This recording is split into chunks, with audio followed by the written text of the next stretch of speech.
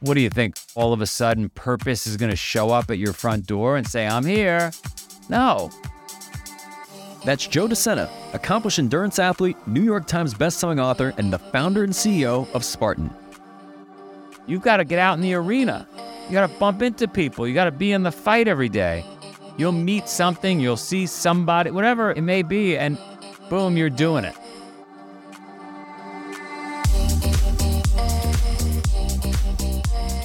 I'm Michael Mogul, founder and CEO of Crisp, the nation's #1 law firm growth company. I've built my business through practice, not theory.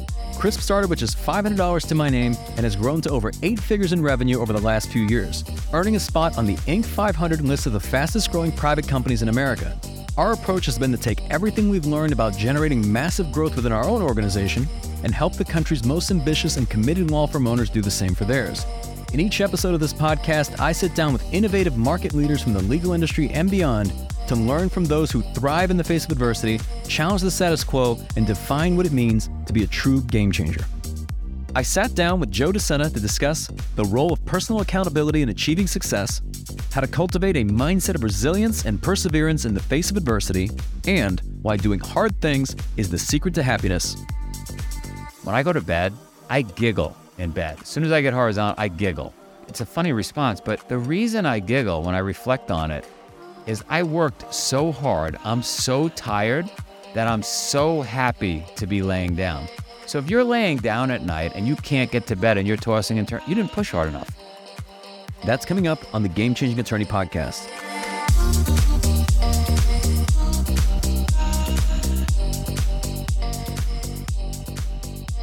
Before we begin today's episode, I want to remind you that we aren't beholden to any sponsors or run any ads on this podcast. This allows us to present all of our episodes raw and unfiltered.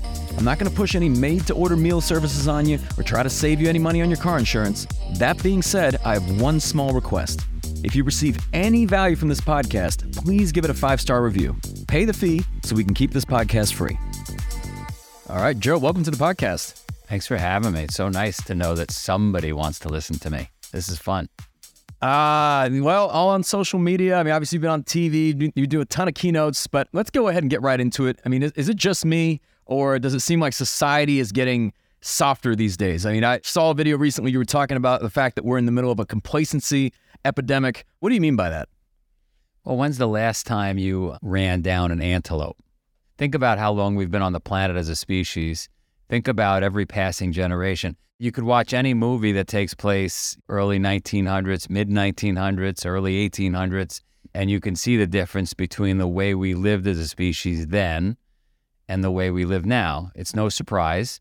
At the end of the day, we all want to make a living, so we sell each other stuff that makes our lives possibly easier, simpler, more satisfying. And every time we buy those things and we sell those things to each other, our lives become easier. Look, the worst one, this is it right here, the phone. The phone is a disaster. When I was young, I actually had to find a payphone. It could be 2 blocks away. I had to walk 2 blocks. Then if I didn't have a quarter in my pocket, I had to go find the quarter. I had to get changed. And maybe I walked another block to get changed. And by the way, a few generations before that, there was no payphone, right?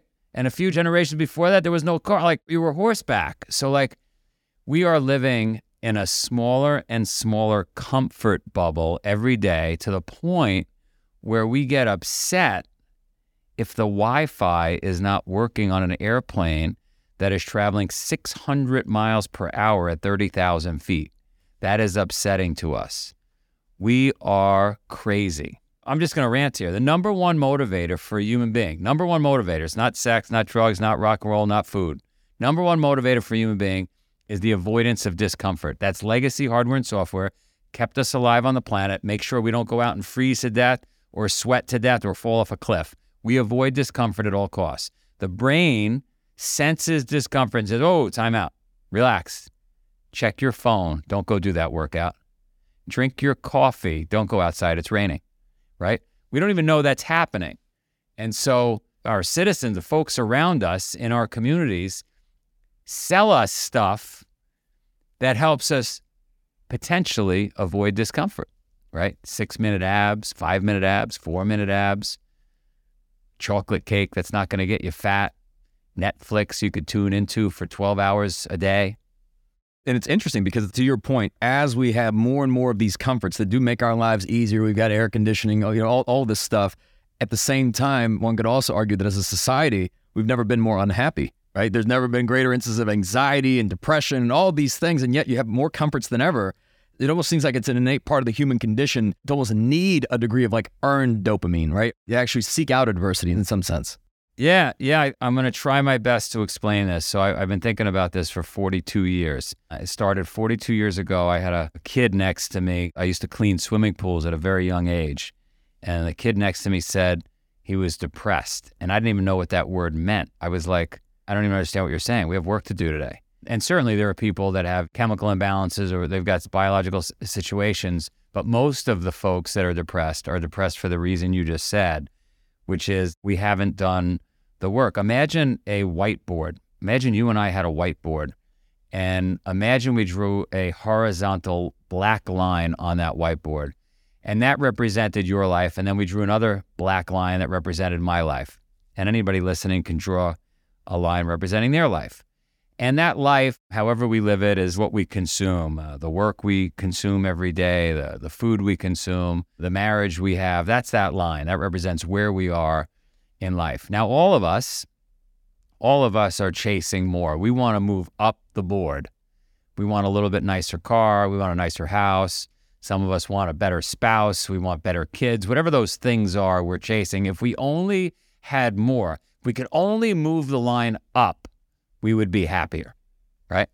We're never happy, though, because it's never enough. As soon as the line moves up an inch, we'd be happier if it went up 1 more inch, 2 more inches. It never stops. It occurred to me that the reason I'm always happy, although some people don't think I'm happy, the reason I'm always happy is because I go in the other direction every day. I go below the line. I take stuff away. I start suffering as soon as I wake up. And then when I get back to the line, when I walk back in my house and I have a wife and children, and they're healthy, and I have a meal, I'm like, well, I'm not doing burpees. I'm not taking a cold shower. I'm not running 20 miles. Like, this is pretty nice. And so unless you're really, really hungry at times, right, you're not going to enjoy the thing you're eating. I saw a great movie I saw on a plane the other day called The Menu. You guys got to watch it. It's a crazy movie. There's a scene, there's a moment, just like in any movie, right? Any visual, you see the chef cutting this piece of chicken. It looks juicy. It looks good. Where my mind went right away when I saw it was, and this happens all the time when I see imagery or movies about food, is the food tastes so much better when I think back to those moments where I was like hungry for 2 weeks straight, going across Alaska in waist-deep snow, 30 below temperatures. When I finally had a meal, a piece of chicken like I saw in that movie, that was the best chicken I ever had in my life. It could have still had feathers in it. Blood could have been squirting out of it. It was the best chicken I ever had because I was so damn hungry. And so here's a great story. You want to hear a great story? My kids and my friends' kids, we decided to go for a hike, I don't know, 5-6 years ago in Squamish outside of Vancouver.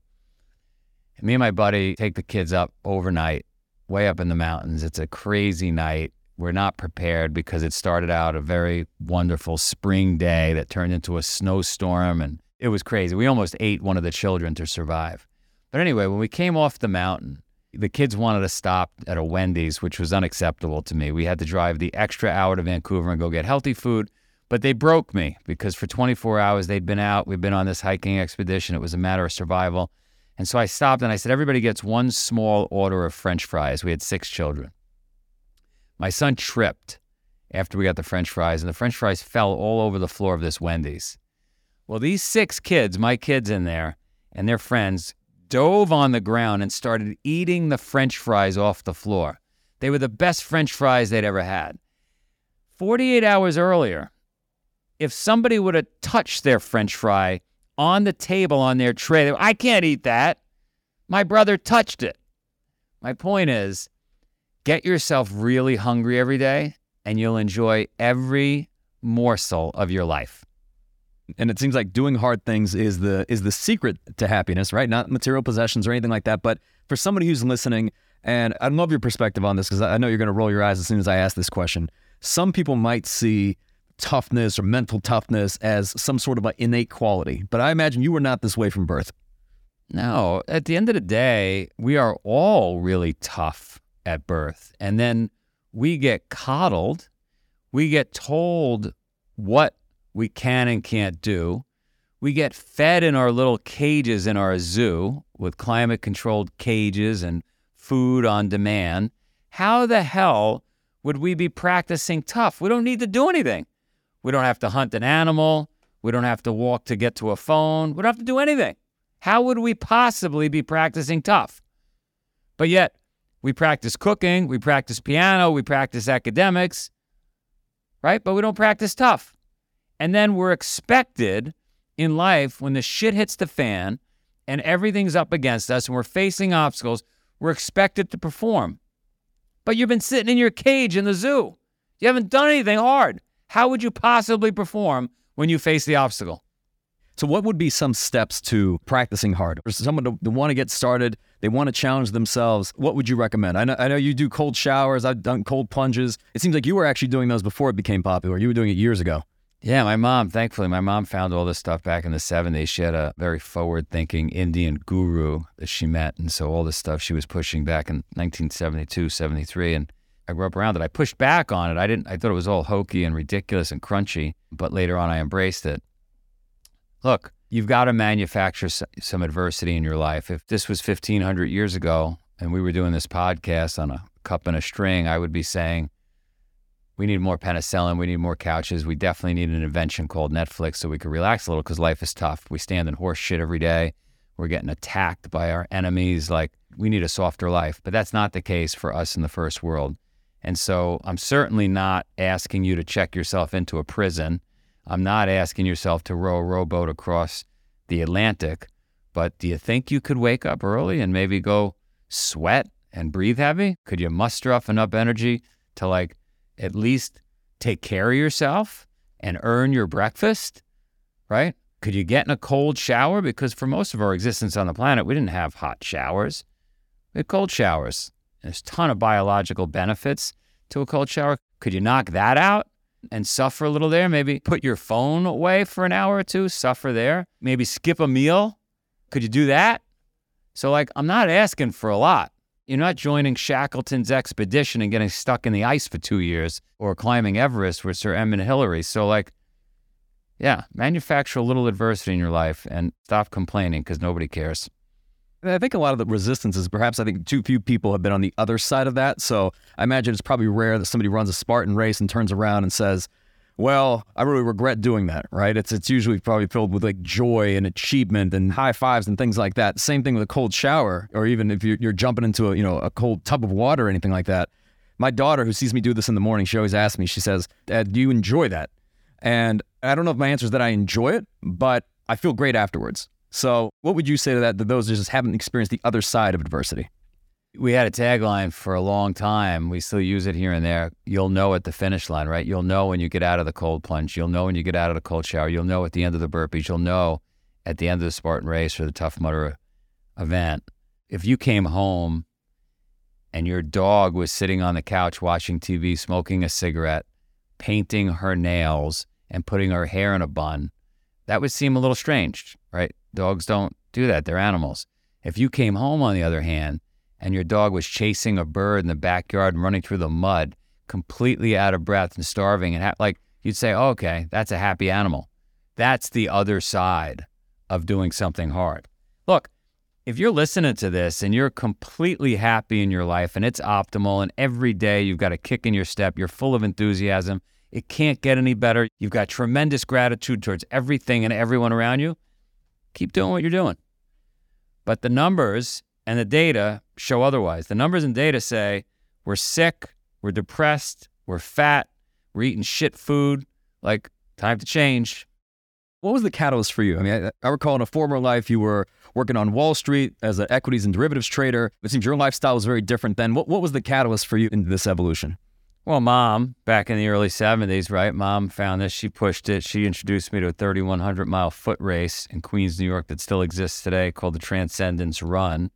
You run around a 1-mile loop 3,100 times. That was the beginning of the exploration. But then, without much knowledge, I signed up for something ridiculous. I did the Iditarod by foot across Alaska. Normally, participants do it with dog sleds, and I didn't have the dogs or the sled. It was 30 below, and it was waist-deep snow, and almost died out there, and felt so alive that I could actually remember. I actually have this instinct of feeling alive and having tremendous appreciation for food because I remember how hungry I was. I remember how cold I was, right? Listen, I was telling somebody yesterday, when I go to bed at night, my whole life, when I go to bed, I giggle in bed. As soon as I get horizontal, I giggle. It's a funny response, but the reason I giggle when I reflect on it is I worked so hard. I'm so tired that I'm so happy to be laying down. So if you're laying down at night and you can't get to bed and you're tossing and turning, you didn't push hard enough, right? If you're eating a meal, think about when a child eats a meal and they're complaining about the broccoli, they're not hungry enough. They're not hungry enough. They didn't earn that meal. Because if they're hungry, they'll eat their finger. I know. I've been there, right? You need to earn these tremendous gifts we get in life. A bed, food, a cold shower. It's a gift. I still want to revisit this perspective because my wife, she gives me a hard time about this because I say I need to earn everything, right? I need to earn this meal. I'm going to earn this nap. If we're going to watch this show, this Netflix, whatever it is, like I'm going to go do something to earn it. And she's like, why do you always have to earn things and do it that way? And for me, it brings me gratification. I don't know if there was a point in my life where I decided to do things that way, but what do you think separates people who approach things from that perspective versus those that just indulge? I don't think they know any better. I think, like you said, I don't think they've ever gotten a taste of the finish line. I don't know if they've gotten a taste of what it feels like to just be so happy with what you've done and so relaxed with what you achieved, right? So unless you've gotten a little taste of that, how would you know? If you grew up in a traditional household these days and you're not consuming great food, you're eating a lot of processed foods, you're complacent, you don't know what you don't know, you're not pushing that hard, you don't know what you're capable, like how would you know? So I pushed my wife pretty hard. When we met, she came out and did a bunch of these races with me and it was awesome. She got them done and look, she thinks I'm nuts and she did this stuff with me and she's like, I don't understand, like when do we finally get to relax? When do you stop turning the hot water heater off in the house? Because it's a little ridiculous. When do you stop pushing the kids to speak Mandarin every day? It's exhausting. I don't know. If I didn't squeeze the most out of life, if I didn't push really hard, I'd have regrets. And for me, regrets would be worse than the upfront pain of actually just doing the work. And you're not alone. It seems like even just with the community and even the movement that you built behind, the Spartan, I'm curious, like what led to the first, not just Spartan race, I know the first, death race, like the desire to create something of your own? Well, again, I had done these events and I felt so damn alive and I would rope people in. I'd lie to them. I would tell them to come up to our farm in Vermont and I would say, hey, we're having a barbecue this weekend, knowing full well that they were going to be the ones being barbecued. Wake them up at 5 a.m. And why are we waking up at 5 a.m. for a barbecue? Well, I got to carry the barbecue up to the top of the mountain. Could you help me? And I just loved it. And afterwards, they loved it. And I thought, wow, could we turn this into a business? Could I actually have a life where I do this every day? I change lives. I torture people. I make them the best versions of themselves. Could I actually do this and make a living? I've yet to prove that I can make a living doing it, but I have been able to prove that there's a lot of people out there whose lives we can change, and you feel good when you do it. What would you say are some of the underlying philosophies or mindsets just behind Spartan? I mean, the main philosophy is stoicism, right? Can you just do a lot more with less, not complain, fight through, just get it done each and every day in a very simplistic form. That's it at its core. We help each other. We look out for each other. We do the right thing. Doesn't matter what religion you believe in. You're going to be a good person. I think we have empathy for others, and I think we understand others more when we suffer ourselves. We suffer together.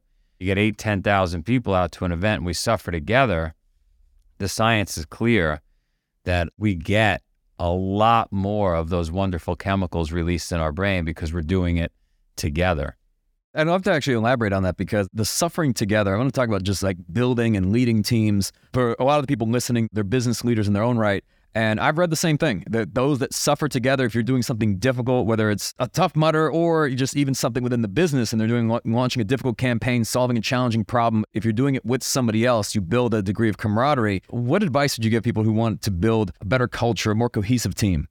Well, you definitely want to do something hard together. And if you set that hard out into the future, what ends up happening is that team works together, working towards that hard thing is. So you get to talk about it, they get to strategize, they get to train together, they build tremendous relationship leading up to the event. Then they go to war, they battle together, they come out, they've got shared stories. I was with my buddy yesterday, owns Saks Fifth Avenue. He had 200 salespeople together in Miami, and they were doing like a boat trip and a couple of days of talks. And I thought, it'd be so much less expensive and so much more powerful just to have them all come out and do a Tough Mudder or a Spartan or a death race or something. Like, it would be so incredible. We do it for the Nikes. We do it for the Facebooks. We do it for the Goldman Sachs. All these big companies will come out to the farm. So we know it works. We've been doing it forever. Military knows it works. Military's been doing it forever, right? You take a bunch of people, they suffer together, they come out as one unit. Yeah, it's like, I think in your book, Spartan Up, you talk about the concept of obstacle immunity and the idea that facing challenges, overcoming them, you build resilience and you become better equipped to handle future challenges. So running a Spartan race, there's the physical and mental component there, but I imagine that also impacts people in other areas of their life. No doubt about it. I mean, listen, it's not if, it's when we are all going to face some obstacle. We die ourselves, people around us die, businesses fail, marriages fail, we gain weight, we drink too much, we take drugs. Like, stuff's going to happen. It's guaranteed. The question is, are you equipped to deal with it? And we sell the equipment. That's what we do. We sell the equipment to help you deal with life's obstacles. And speaking of difficult, how do you differentiate between difficult and desperate? Because those are two different things. There's a long way in difficult before you hit desperate. I learned the hard way. I was out in an event in Switzerland, exhausted. I laid in the snow. I had nothing left in me. I told my teammates, I said, leave me here. And I meant it. I was done. And somehow I mustered up the energy to do another 8 days. You hear stories of the marathon monks in Japan. They do 800 days carrying a sword and a rope, 25 miles a day, 800 days. We're capable of a lot more than we think we are. And there's a long way to desperate. Long way. Yeah. And also, I think difficult is oftentimes subjective. What's difficult to one person is quite another. I've heard you use the expression, and this has always appealed to me as an immigrant myself, but it may not be PC, but just I've heard you say, work like an immigrant. And there's differences between what is difficult to one person versus another. No doubt about it. I mean, depending on how you grew up, depending on how you live your life, you've got a different perspective, a different frame of reference, and you will tap out much later than somebody who was coddled on Park Avenue, silver spooned throughout most of their life, right? They're going to tap out much sooner. So that goes back to why we should practice hard, why we have to create some adversity in our lives. Again, it's not like you're checking into prison for a 25-year bid. It's not like you're fighting in World War II. You're not on the front lines of Ukraine, so we're not even asking for that much. Skip a meal. Now, what would you say to someone who's hearing this and they're like, you know what, I want to sign up for a race, or I want to do whatever that is, even taking a cold shower, but they're like, I need to get in shape first. I need to prepare first, and then I'll do it. Good luck. You're not going to do it. The only way to achieve optimal health, race-ready health, ready for anything health, is to sign up for something hard first, and then that demands your excellence. That demands you go to bed early, you wake up early, you put down the cookie, you don't drink. If you do it the other way around, you'll never get in shape, because you would have been in shape already, but you're not, because you don't take it seriously. None of us take it seriously. But as soon as there's a date on the calendar, you get serious. We have a wedding business up in Vermont. Brides and grooms show up, they book the venue. All of a sudden, they start training. They want to look great in photos. Why weren't they training before? because now they got a date on the calendar. If you don't believe me, why do you need professors at universities? Why don't the kids just go into the library and study on their own, take their own tests? It doesn't work, right? Why do you need a foreman on a construction site? Why don't all the men just show up, do the work, get the job done on time? It doesn't work that way. What are some other ways, I mean, you would say just to make something like this inevitable? Obviously, sign up, pick a date, perhaps make it public, put your name, maybe your reputation on the line. Like, because, I mean, maybe I'm sick and twisted in this, but I almost try to create situations where even things I may not want to do, I try to make them inevitable by telling enough people, signing up, making it public. So then there's just all those forcing functions, if you will. No doubt about it. The death race every year, in the early years, 18 years ago, every year, 300 grandmothers would die right before the race. Sorry, I can't make it. My grandmother died. It was really unbelievable that all these grandmothers would die exactly at the same time. And so then we said, look, you have to go public. You have to go public in order to participate in this death race. You have to get something written in a newspaper, radio, something we approve. All of a sudden, grandmothers stopped dying. All of a sudden, people started showing up and getting it done. So yes, going public is a huge motivator. Getting the date on the calendar, huge motivator. Having folks to your left and right that are going to hold you accountable, huge motivator. Without those hacks in place, you're going to stay on the couch. You're going to be watching Netflix, eating popcorn. Yeah. I think so many people are worried about looking good while doing it. It seems like by the time you're at a death race, nobody cares. We have the race end of June this year. I'd love to have you and your whole tribe out. It's on me. End of June, love to have you on the farm. Go public with it if you want. We could even give you like just a taste of like an appetizer of the death race if you want. You'll absolutely love it. A lot of fun to be around folks that are trying to push past their limits. I love it. I love it. Interesting thing about this, as soon as you mention something like this, there's the people that are enthused, right? I'm already excited. And then there's those, they start to sweat. They start to get nervous. Right away, they heard the name. They don't even know what's involved. I guess if you could give some examples, I'm sure there's been people that have participated that they're not the fittest people on earth, right? They're not like Matt Frazier, 5 times world's fittest man. Like if you just give examples of the types of people that participate in these. It could be a skinny entrepreneur, an older gentleman. It could be a mom. It could be a guy or gal missing a leg or an arm. It could be a Green Beret. It could be a 17-year-old kid. It gets all sizes and shapes, very much like an airport, just a swath of the country's demo. And it's the person with just a no-quit attitude that just gets it done. One foot in front of the other, they just get it done. I love it. And yet at the finish line, everybody's just united by the fact they did something difficult. It was more difficult for some than others, but they all got there. They all got it done. So then I guess this transitioning to the other generation, I know you've got your recent book out just in terms of raising resilient children. This is one that I personally have struggled with because, when I growing up in low-income housing, it's, I joked with my parents, they didn't really have the opportunity to spoil me. But as you overcome those, even for a lot of the people listening to this podcast that have achieved certain levels of success, it almost goes against their initial desires of creating discomfort for their children. How do you get over that? How do you develop unbreakable kids? We all should be holding hands and agreeing that the next generation is softer than the previous generation, and that's been going on for the last 1,000 generations because they've had the benefit of their parents taking care of them and making it a little easier and paving the way, which we shouldn't do. The biggest threat to our children is a 6-car garage, right? It's that overindulgence, that ability to be complacent. And so our job as parents is not only to make the children become appealing and fun to be around, but also resilient. Also have a ready for anything attitude. And it's hard. Even a person like me who knows it, and my wife and I set out to do it, we still find ourselves, without even knowing and reflecting back on it, removing obstacles. And instead, we should be putting obstacles in front of the kids. We should be making it harder. I'm pretty hardcore relative to other parents, but I still see the mistakes. And if I'm making those mistakes, we're all doing it.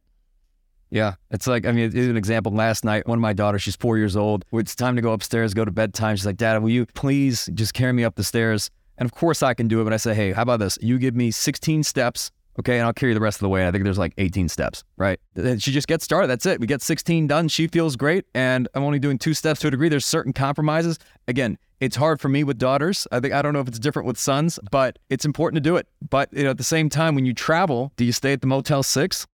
Yeah, definitely fly in the back of the plane. I'm not a fancy hotel guy at all.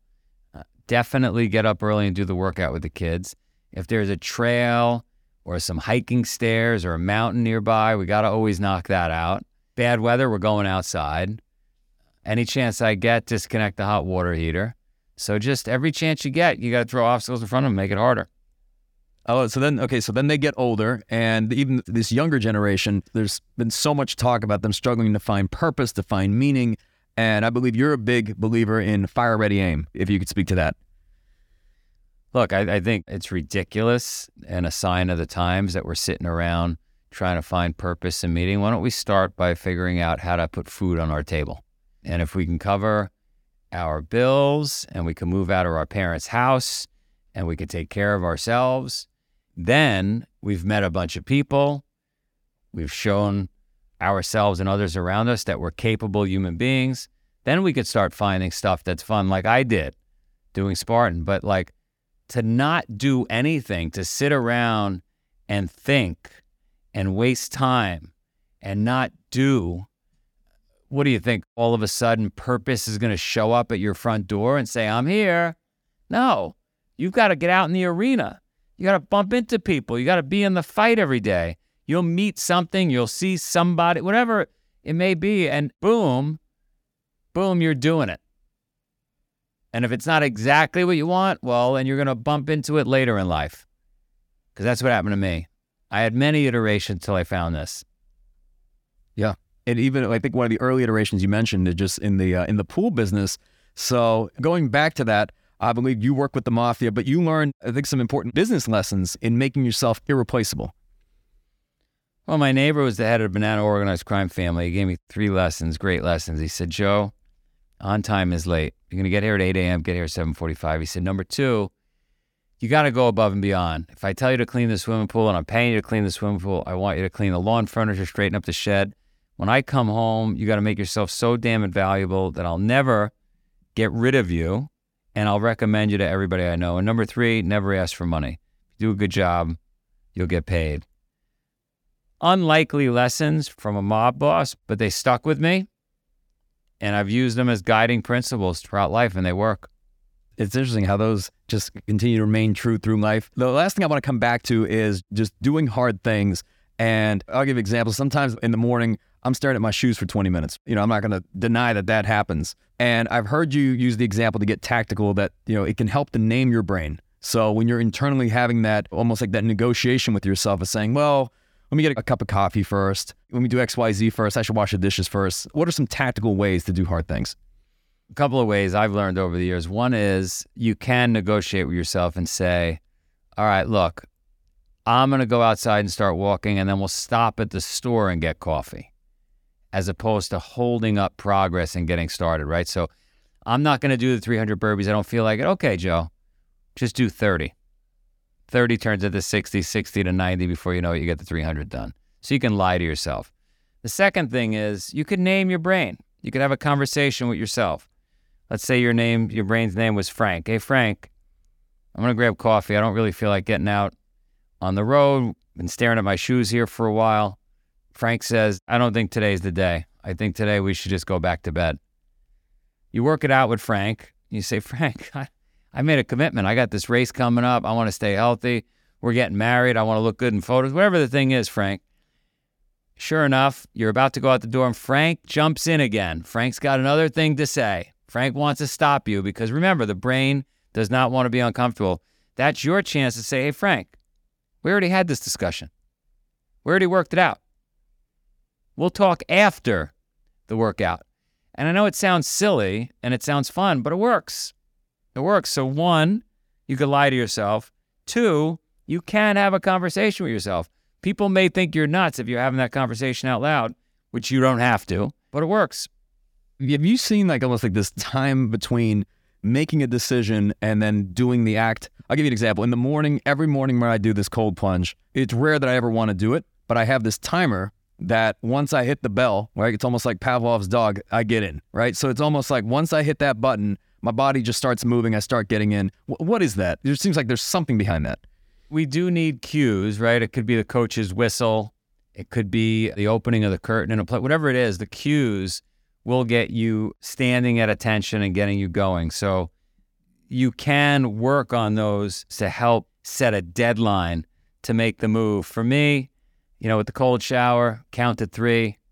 And once I hit 3, I'm honest with myself. I don't compromise. I say that over and over. I think about if people would think I'm a fraud if I don't get in the cold shower right now. I know I'm going to feel better. Just do it. The only bad cold shower, the only bad workout is the one you don't do. I was just going to say, I love the mindset of, well, they think I'm a fraud. And it's funny you mention it as you're about to go in the cold shower because there's no cameras, there's nobody watching, right? There's no one to know whether you did it or not. But then you have to live with it for that day, just knowing like whether you compromised or not.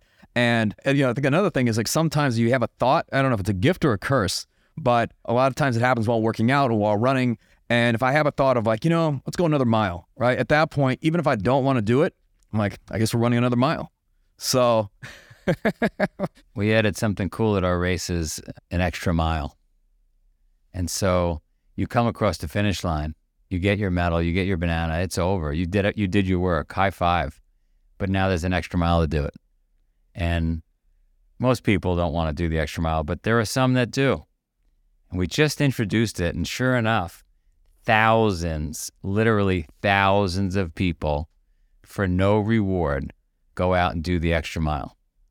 And it's special. There's really something special about that. We've been talking about it for generations, right? Those that go the extra mile.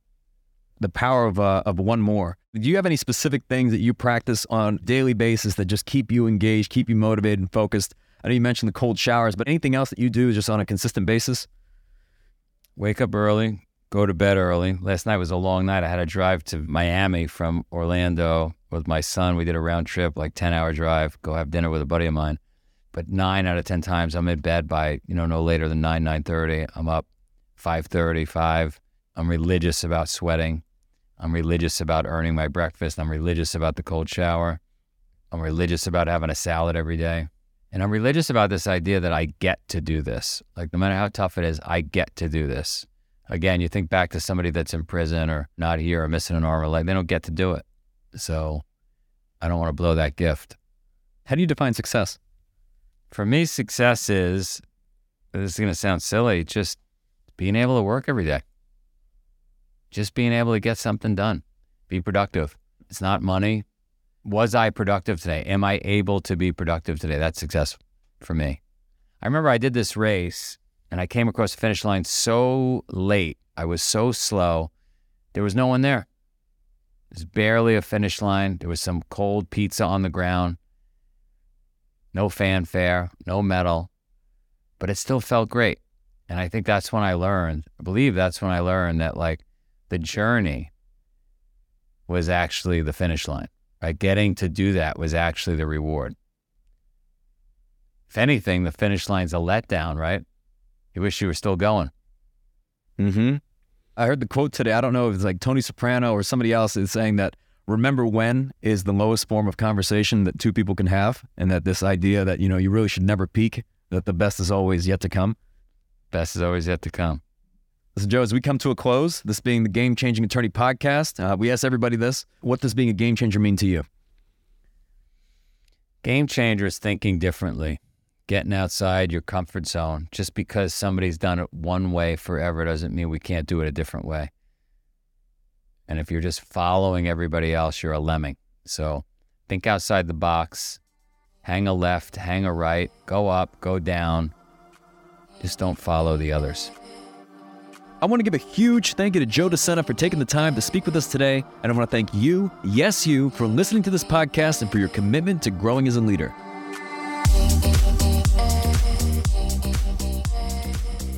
If you found this episode valuable, here are 3 free ways that I can help you grow your law firm. Number 1, download the first chapter of my book absolutely free at GameChangingAttorney.com. Number 2, you can shoot me a text at 404-531-7691 and I'll answer any question that you've got for me. And finally, number 3, if you can leave this podcast a 5-star review, it'll help us gain access to more influential thought leaders and bring their lessons learned here to you. For more information on our interview with Joe Sena, see the show notes for this episode in your podcast app or visit legalpodcast.com.